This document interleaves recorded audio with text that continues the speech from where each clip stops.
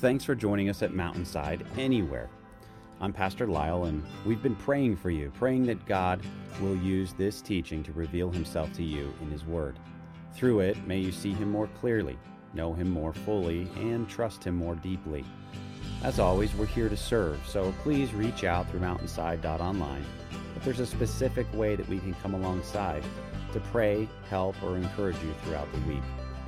Join me now as we continue this study in the book of Mark.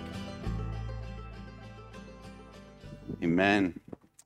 Praise the Lord this morning. Thank you for coming and being a part of the time that our family gets together and worships the Lord this morning. I know there's a lot of you that are maybe just here for this week and this week only, and we'll see you again next summer. But I hope that this morning you find this to be a place that you're loved on and that you can rest. We have been praying for you even before you came. And as I've already heard some stories that, I think this last week and the rains and all of the things have just caused some struggle on some different people's lives, even some that are traveling through just here for a week at camp. And I hope that this morning is an encouragement. I hope it's a time that you find that the Lord meets you just exactly where you are this morning. He's a sovereign God, so you're not here by mistake or by chance. He planned it. He ordained it. So just deal with it, that he has a plan for you this morning. And at the same time, even if you're a little skeptical that he knows better than you do and he actually did plan it, would you just take a moment, even as we start and open the word together here, to just in your heart of hearts, just pray, God, if you're real, if you're really what these people are singing about, that you're worthy of praise, adoration, worship, that all of us showed up here today to learn about, to give glory to Jesus, then would you just kind of in the silence of your heart pray, God, would you just meet me in this place? If you're really real, then would you show up in this time that your word is open? Because we believe that the word of God is powerful, that it can literally cut, like words can cut, right? Words from word of God cut to the core of who you are, different than any other words. It has a power. A couple years ago, someone who doesn't believe in Jesus said to me, I was reading the Bible, and it's really strange how it seems like the more that I'm reading, the more it's like it knows me. It's almost like the words have life to them. And that person still hasn't, as far as I know, come to know Jesus, but is on a journey toward him, I think. And the power of the Word of God is significant. So we're praying that it does a work in your heart today as well. You're joining us in a study in the book of Mark. And now, as you've seen, if you've missed them, you can go back and listen to the podcast. So much less excuse for missing the sermon series now that, praise God, that the podcasts are up and going. And so you can just tune in and just listen to just the message. And I know that would be just better for...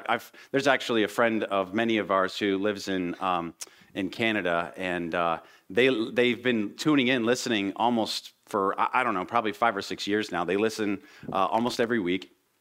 He's a police officer, sits in his cop car with his computer on. And because we haven't had podcasts, he's just been having to have the video open, which I'm sure all of you have experienced. And you're like, oh, if I could just have it on my phone and have it as a podcast, I could listen to it anytime, anywhere.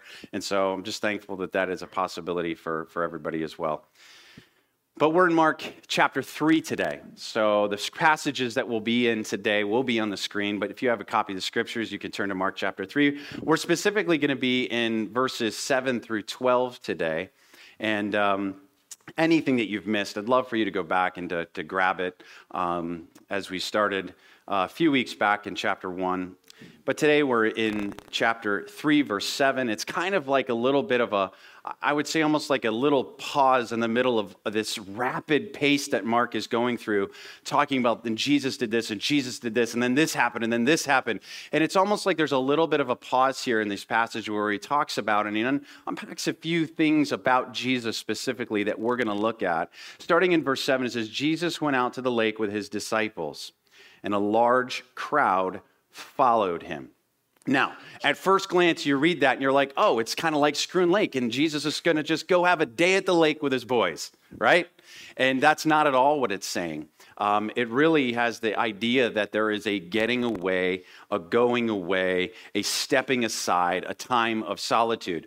But before we get there, what leads to, let's remind you a little bit of what's happened in these last couple passages that lead to the point where it says that he steps aside. He has to take a little bit of to create a little bit of margin. And we're going to see how he does it and what he does with that. But it's because there's such this massive crowd. So let me just remind you of a couple things that lead to this point. In chapter 1, you can see that this has been growing and going on over these last weeks and months. 1:21 says, they went to Capernaum immediately on the Sabbath. He entered the synagogue and began to teach. They were all amazed at his teaching. So the effect of that teaching was really quick, because in chapter 1:28, just a couple verses later, it says, immediately the news about him spread everywhere into all the surrounding district or area of Galilee. So the word about who Jesus is and what's going on about Jesus is spreading like wildfire. We talked about it a few weeks ago. Like, he's gone viral in a way that had never happened before. Verse 32 of chapter 1, when evening came, so they're still in Capernaum where that previous setting was. After the sun had set, they began bringing to him all who were ill, those who were demon-possessed. The whole city gathered at the door. And he healed many, cast out many demons. Verse 39 of chapter 1, he went around into synagogues throughout all of Galilee. He's preaching, he's casting out demons. Verse 45 of chapter 1, it tells us again that he went everywhere. Trying to avoid undue publicity, he found himself having to go into these unpopulated areas where the crowd, even in those areas, the crowd in an unprecedented way would find him and press him. Chapter 2, verse 13, he went again by the seashore. All the people were coming to him. We looked at this passage just a couple weeks ago. All these people were coming to him, and he was teaching them. That's the way it was everywhere that he went in Galilee. The crowds just kept growing and growing and growing. Nothing like it had ever happened in the history of the world. Nothing certainly was this new experience of all of the people that were a part of watching what was going on with Jesus. Massive healings happening before their eyes. People being delivered from demons. It was a wonder after wonder after wonder. The likes of it, no one could have ever even imagined these things. And that brings us to what's happening right here, where the first point today, Mark is talking to us about Jesus, and that, number one today, his pace was unsustainable. Jesus' pace was unsustainable. 11 different times in the book of Mark, Jesus has to step away for rest, for solitude. Sometimes from enemies, but sometimes somewhat from friends. The friends are harder to get away from, as we see, as we'll unpack some of the passages as we look ahead in the book of Mark. But this word is that he went out. When scripture says he went out to the lake with his disciples, the went out is a left, a departed, a gone aside, a stepping aside. Now remember, this is right on the heels. Last week, Pastor went through the portion of scripture just before this in the chapter 3, which ended with this verse. Verse 6, chapter 3, at once. You'll see it on the screen. At once the Pharisees went away, and then what did they do? They met with the supporters of Herod, the Herodians, to plot how to kill Jesus. Okay, so he just performed this healing in the synagogue on the Sabbath, and there's a big hubbub where he says, I'm Lord over the Sabbath, and now, only God could declare that. And he is, we're going to talk a little bit more about him declaring exactly, and there's evidence of his life and his actions of exactly who he is. But they don't like it. I mean, he's wrecking everything that they live for. So they're plotting now how to kill him. And so Jesus, in verse 7, when it says he went out, he had to depart, he had to get away with the disciples because this large crowd is following him. He makes an intentional decision to change direction and speed, which at that time created margin. He made an intentional decision to change direction and speed at this time, which creates margin. What's margin? You guys all know what margin is? Does anybody have any margin in their life these days? I mean, there's books written on margin. There's sermon series on margin. One of the definitions that I've heard about margin is the amount available beyond what is necessary. The amount available beyond what is necessary. So it's like you're driving down the road and you see the white lines on the side. From the white line to the guardrail is like the margin for error, right? So you're driving along and you're like, I've got some margin. I've got some margin.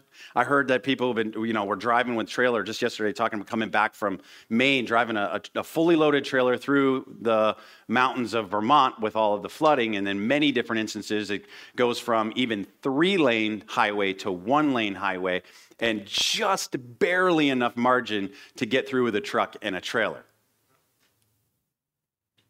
A couple truths about margin when it decreases. One, when margin decreases, your stress increases, right? Right now, as you're driving north on 87, just north of Lake George, there's that section of construction right before you get to the hill that goes down to Warrensburg. And there's that little section where it actually kind of weaves this way and then back this way, and then it straightens back out. Well, as you get to that point, the margin diminishes, right? It decreases. The decreased margin there probably doesn't mean anything when you're the only car going through. You're like, oh, this is awesome. I'm like race course through that, right? There's nobody around. Who cares? You can do whatever you want, right? But a couple of weeks ago, I'm coming up with a trailer, and as I'm coming up, it's like tractor trailer, a couple cars in front of me, car behind me. And so like I'm looking at ahead in the space, and I see the truck ahead of the truck that's next to me. As he's going through, he's like 3 or 4 feet into my lane. And so as the margin decreases, my stress is increasing, right? And you guys totally connect to that. As the margin decreases, one of the truths that happens is that our stress increases. Another truth is that your relational intimacy decreases. As margin decreases, so does your relational intimacy. You find yourself in a place of no time, I'm too busy. And what happens is you're too busy for the things that are being, with the things that are being asked of you, and then you're missing the things that you've committed to. Did you catch that? Because this is a significant area of work and battle, even spiritually in my own life. I get so busy, my margin diminishes where I'm doing things, I'm busy with stuff that people are asking me to do, and I'm not successfully doing what I've committed to do. Margin. As it diminishes, stress goes up, and relational intimacy, stresses go up, relational intimacy goes down. You just practically think about all of us who are married in the room, your spouse. You're not just committed, you've made a covenant with your spouse. So as you think about all the things that people are asking you to do, or the stresses and the pulls of life, the very thing that you've not just committed to, but covenanted to God. Your relationship with God is a covenant. Your relationship to your spouse is a covenant before God. And so sometimes you've got to step aside from the things that people are asking you to do because of the things that you've covenanted to do with your spouse, with your family. Just a little bit of a parenthesis about margin related to all of the practical struggles and pushes and pulls of our own lives that we know are real. That we see Jesus in this moment where this crowd is overwhelming. And we see 11 times in Mark where he steps aside, he gets away, he pushes in margin so that his relational intimacy does not diminish. And I don't know, he was fully God and fully man. So he felt the stresses. He felt the struggle. He was never tempted in anything that we've never been tempted in, anything he hasn't been tempted in. So the life that he went through is very similar to what you feel when there's a billion people that are asking for your time. So his pace was unsustainable. The crowds that it says, they specifically says that there was this large crowd that followed him. Where did these crowds come from? How far was Jesus reach at the time? The next verse declares it in the end of 7, and then in verse 8. These people, this crowd, it came from all over Galilee, Judea, Jerusalem, Idumea, and the east of the Jordan, even as far north as Tyre and Sidon. So north, south, east, and west. These people, specifically based on the information that we can gather from those places, hundreds of miles are being traversed in order for these people to come and see Jesus.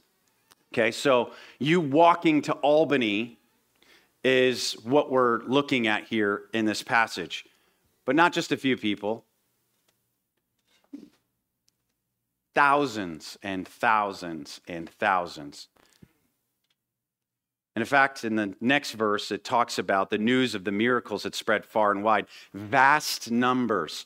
So we're talking tens upon tens of thousands in a very short period of time. In fact, the area that it talks about includes over 200 cities that would have had, at the time, at least a population of 15,000 people in over 200 cities. So the amount of people that are now gathering to come see Jesus, to get a glimpse of Jesus, to be a part of this viral movement that's happening, was a massive, massive, always growing crowd. The crowd was also not just Jewish. It was, because of the places we know, very Gentile.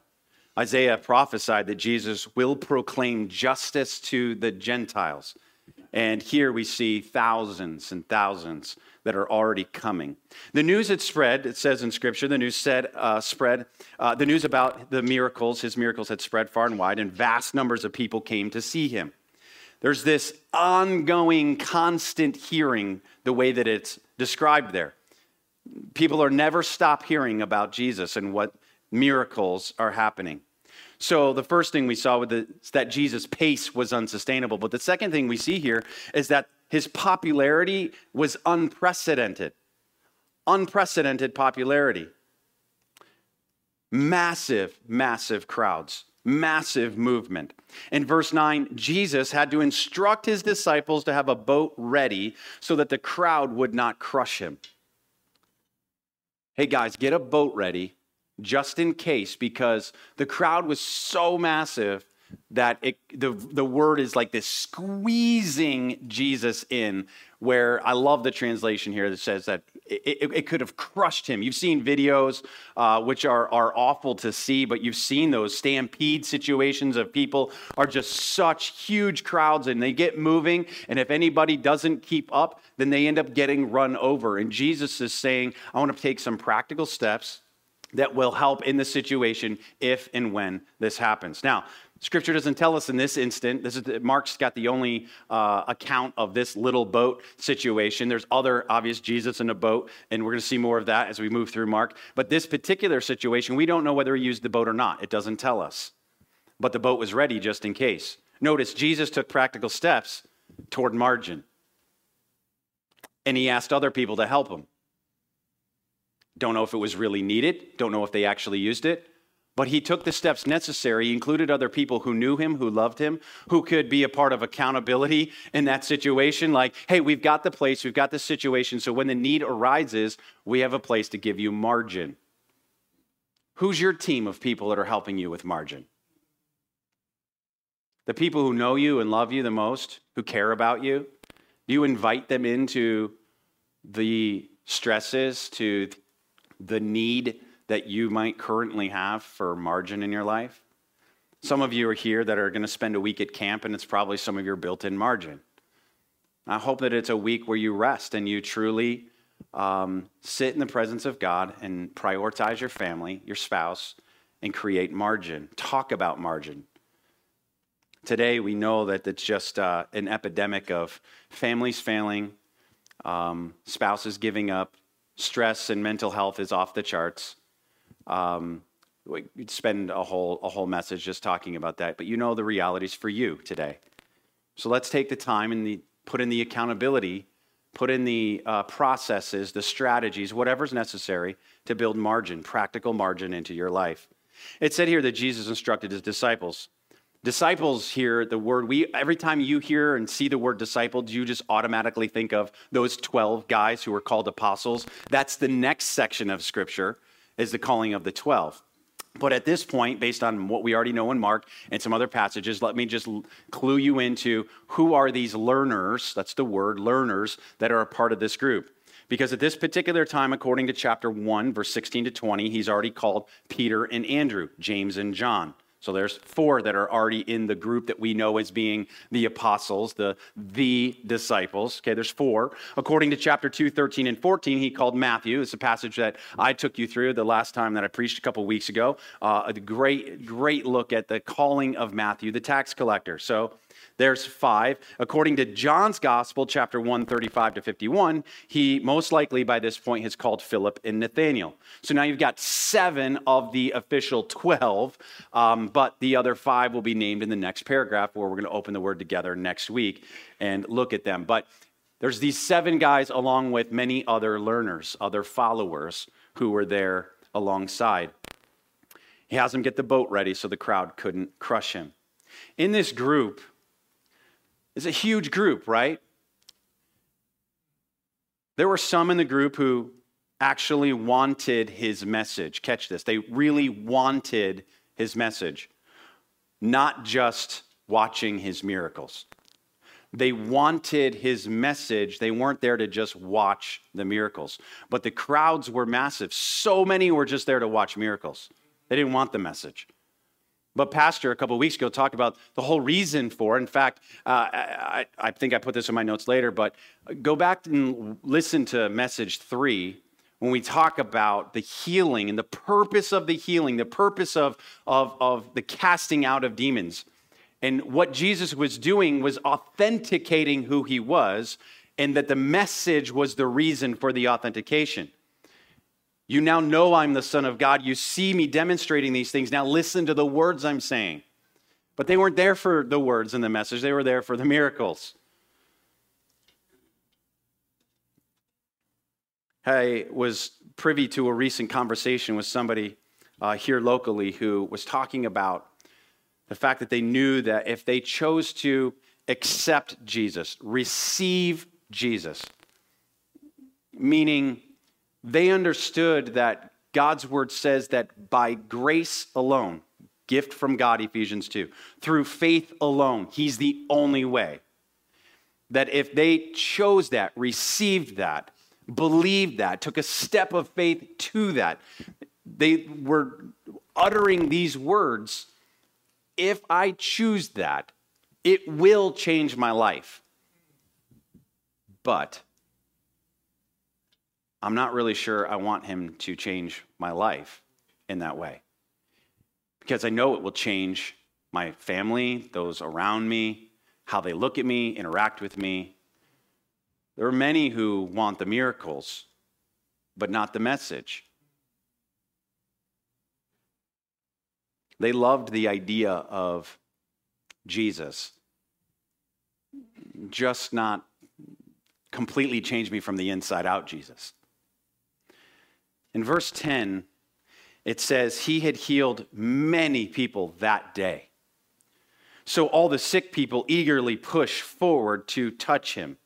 Okay, so there's these massive crowds. He knows that it's just gaining momentum. He's got a plan for safety, security, and margin in case it's needed. But why is there this significant push that might crush him? Well, it's because so many people had been healed that day.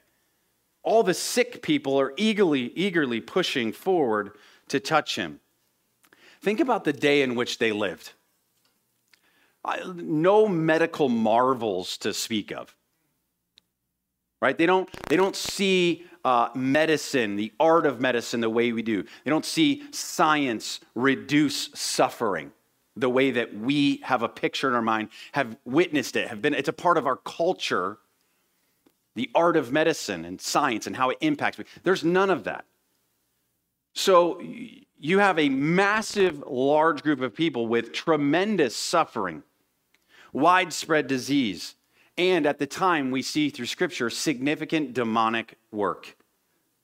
So, if you are ill, or you're the friend of somebody who's sick, or a family member of someone who's sick, or possessed, oppressed, with demonic work in the home, the family, a person specifically, then you're going to do everything you possibly can do to get to Jesus because of the word that's spreading about what he's doing.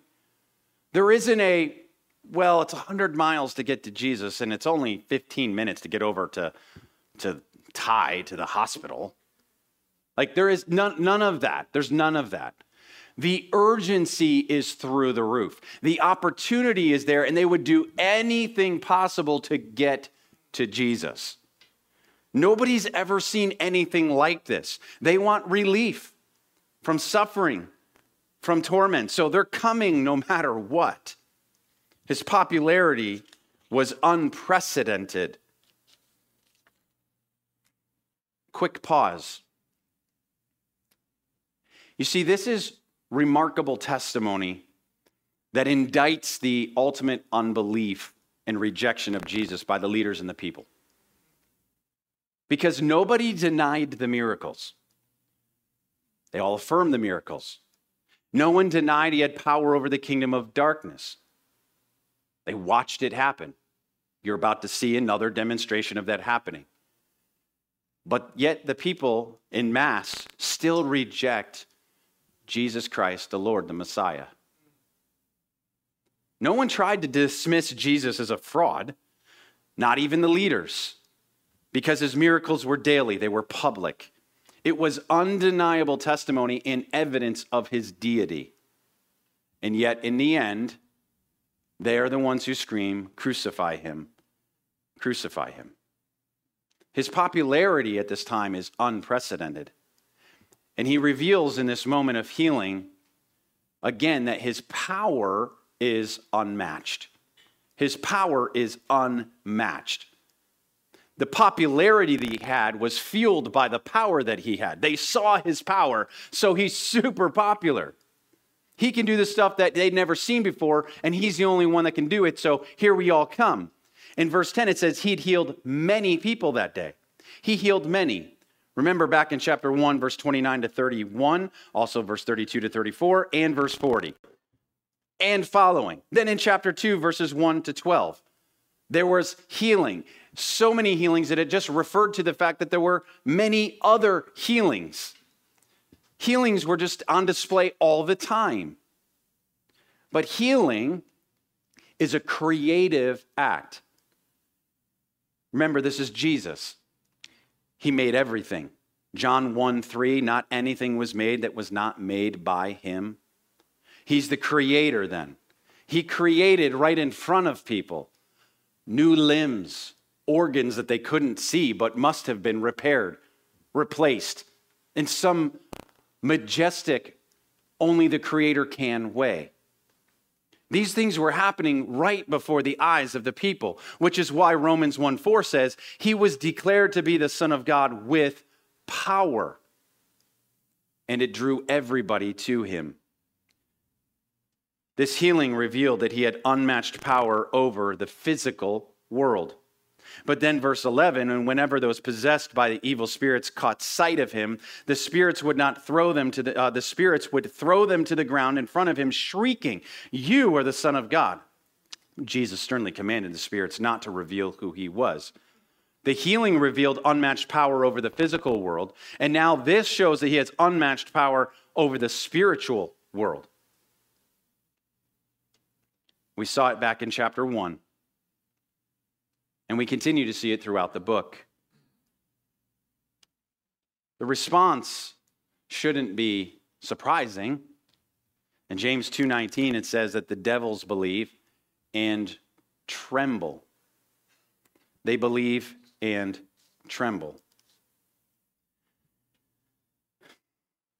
They're terrified of him.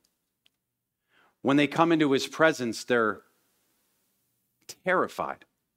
And what's the response? It says that they would throw themselves down to the ground, shrieking, screaming. The word describing the throwing down to the ground is used 8 times in the New Testament, and every single time it's about the inferior bowing to the superior. Inferior bowing to superior. You see, they knew very clearly who he was. It's a crucial proof that he had the power not only over the natural world, but the supernatural world. If he is the Son of God, he has the power over creation, both material and immaterial. If he's the Son of God, he has the power over creation, physical and spiritual. If he's the Son of God, he must have power over Satan and demons, and he did. So what Mark tells us in this passage is that Jesus' pace was unsustainable. His popularity was unprecedented. His power was unmatched. But in both of the cases of his popularity and power, they were completely unmistakable. When you see those on display, you can't mistake that this declared in chapter 1 to be Son of God, the Father declares him to be the Son of God. This is my Son in whom I'm well pleased at his baptism. So he's declared to be Son of God in chapter 1, verse 1. And 1:11 is when the Father declares him to be the Son of God. And now the demons are declaring him to be the Son of God. This is Mark displaying the person of Jesus. We've looked at the pace, the popularity, the power, but now it's his person. The demons scream, "You're the Son of God. You are the Son of God." The Father declared it. The demons are now declaring it. But yet the disciples, as we look through the rest of the book, struggle with it. The people en masse missed it. Here's the person of Jesus. He's the Son of God. Missed it. His popularity, unmistakable. Power, unmistakable. The person, who he is, the Son of God, missed it. They missed it. It's not until the end of the book. Demons declare it, demons declare it, demons declare it throughout the book. We see later that Peter kind of, I think, in chorus with the others, "You are the Christ." But they missed him being the Son of God. And it's not until the end of the book, the very end of the book, that it's the Roman centurion who declares, truly this was and is the Son of God. From verse 1 to the very end of the book, Mark's trying to reveal and show the evidence of and the testimony of Jesus, the Son of God. But all those masses of people who were there to watch miracles and not for his message missed it. We have the same opportunity today. As I was thinking through this section of Scripture, just thinking about, we've talked often, and if you grew up in church and looked at the passages and you look at the disciples, there's just so many things that they miss. But to think about what seems to be just so clear to us, I think, on this side, and completely missed in the moment. I just was thinking about how many times do we, in a particular season of our life, maybe get around someone impacts your life in a way, and you just have no idea how significant that will be at maybe a later time in your life. You know, and I was thinking through this picture of like all these crowds of people, and then Jesus is impacting their life in this tremendous way, but they really miss the most important part of it, who he really is, who he's revealing that he is to them. And I don't know if you have a situation like this in your life. Just a couple days ago, had the opportunity to go and to sit with a couple people who were up here for camp for the week.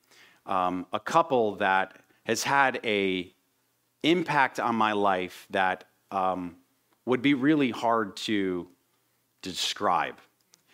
And many of you know this couple, and I met them for the first time in 2001 or 2. Their son was at the Bible Institute, and had the opportunity through that year to speak into his life. A lot of things going on in his life that were struggles. In fact, he called me during Christmas break because his mom took the door off of his bedroom because she didn't trust him, and she shouldn't have trusted him. And I had an opportunity back then to really just love on this kid. And God's done like miraculous things in his life, miraculous things. And I had no idea at that time, as I'm spending time with this family, that years down the road, they would end up providing for me something they had no idea was a need that I had in my life. So when I was real little, I was very sick, a lot of breathing issues, lung problems and stuff. And when I was I don't even remember most of it. I was in the hospital a lot when I was a baby. Lived in a bubble, you know, the old John Travolta Bubble Boy movie. People who know me, who knew that part of my story, always make fun of me with that. So the medicines that I had to take when I was little just destroyed my teeth. So years later, my parents were church planners, so long story with no insurance and all that stuff. And years later, this couple that I had no idea back when I was just involved in the life with their kid, loving on their kid, years later, they loved on me because they were both dentists. And so I end up spending now probably, I don't even know, so many hours with this couple who's just loved on me. And I got to sit the other day just spending time with this couple. I had no idea that in that time that I was building a relationship with them, that they would meet this physical need in my life. I thought about that this week because it was like this light bulb moment of when, so I'm just being super transparent here. So a couple months ago, for those of you who were here, I had the fake tooth in my front fall out in the middle of a sermon, okay? Some of you completely missed it that day. I just kind of tried to act like it never happened. I did actually say my tooth fell out, but I think it's still people weren't listening or sleeping and it was over their head. So there are moments in my life with my teeth that I would have walked to Albany in order to have my teeth fixed, right? What they provided for me was unbelievable. God used them in this tremendous way, and I immediately had this connection to this crowds of people that are looking for physical healing at any cost. Please fix me. Please heal me. I have no way to do this in myself, so please come provide this miracle for me. Now, this couple had no way of impacting my eternal security in my future, just a physical thing, and God put them in my life in an amazing way. What if, though, they had the ability to do that, and I'm no, I just want this fixed and nothing else. That is the picture of the crowd that's standing before Jesus saying, just heal me, that's all I really want. I want the miracle, but keep your message. So there is this part of me that gets that, because I would have done anything to get that physical fixing, but that's just temporary. Even my teeth are going to fall back out again. But yet my soul will live for eternity. And only Jesus has the words of life. He is the Son of God, where the Father said, I've sent my Son, my only Son. And if you believe in him, you will have eternal life. Only through Jesus. Today, it's possible for you to be here like the crowd, and you're you know what? I kind of like the good things about Jesus. Like the friend I talked about earlier who lives in town, who's I know that I get completely, I think in a knowledge way, information. God sent his Son as a gracious gift. And it's only through the person of Jesus that I come to have my sins forgiven, that I am rescued. He is, Bible calls him a savior, a rescuer, because of what he did that I can't do, none of us can do. That person described understanding it. But as soon it was moving from the information to actual transformation, oh man, I don't really want to be transformed. I like myself way too much the way that I am. That's mind-blowing. It's mind-blowing, I guess, on this side of it being in a relationship with Jesus. I have friends today that are still standing in the same corners in Saratoga that they were on when I was 18. I've shared Jesus with many of them. They want nothing to do with it. Nothing to do with it. I'm like, but it's the words of life. Like, they would love Jesus to fix their life and make it better. And there's a lot of people out there that hear about or see your life in Christ, and they watch your Facebook feeds, which are all fake anyway, but they look at it and they're like, isn't that amazing? Like, look at their life, look at what's going on in their life, and they see the hope and they see the joy and they see how you love each other. And when the rubber meets the road, they're like, I'd love that, but could I do that without the Jesus part? Nope. All of the miracles, all of the healing, all the casting out demons, Pastor said it in Message chapter 3, is all to authenticate the most important thing, which was the message. The gospel, the good news of Jesus. So today, if you're here and you've never put your faith and your belief in Jesus, this physical world is passing away. And you're going to step into eternity with or without Jesus. The whole reason that he's there and he's bringing crowds was for the purpose of passing along the message, the good news about Jesus. That we see later, him crucified. He sheds his blood. Scripture says for the remission of sin, the price of sin that needed to be paid, to satisfy the sin problem that had been there since the beginning. Sin entered the world, and death by sin, death passed upon all men.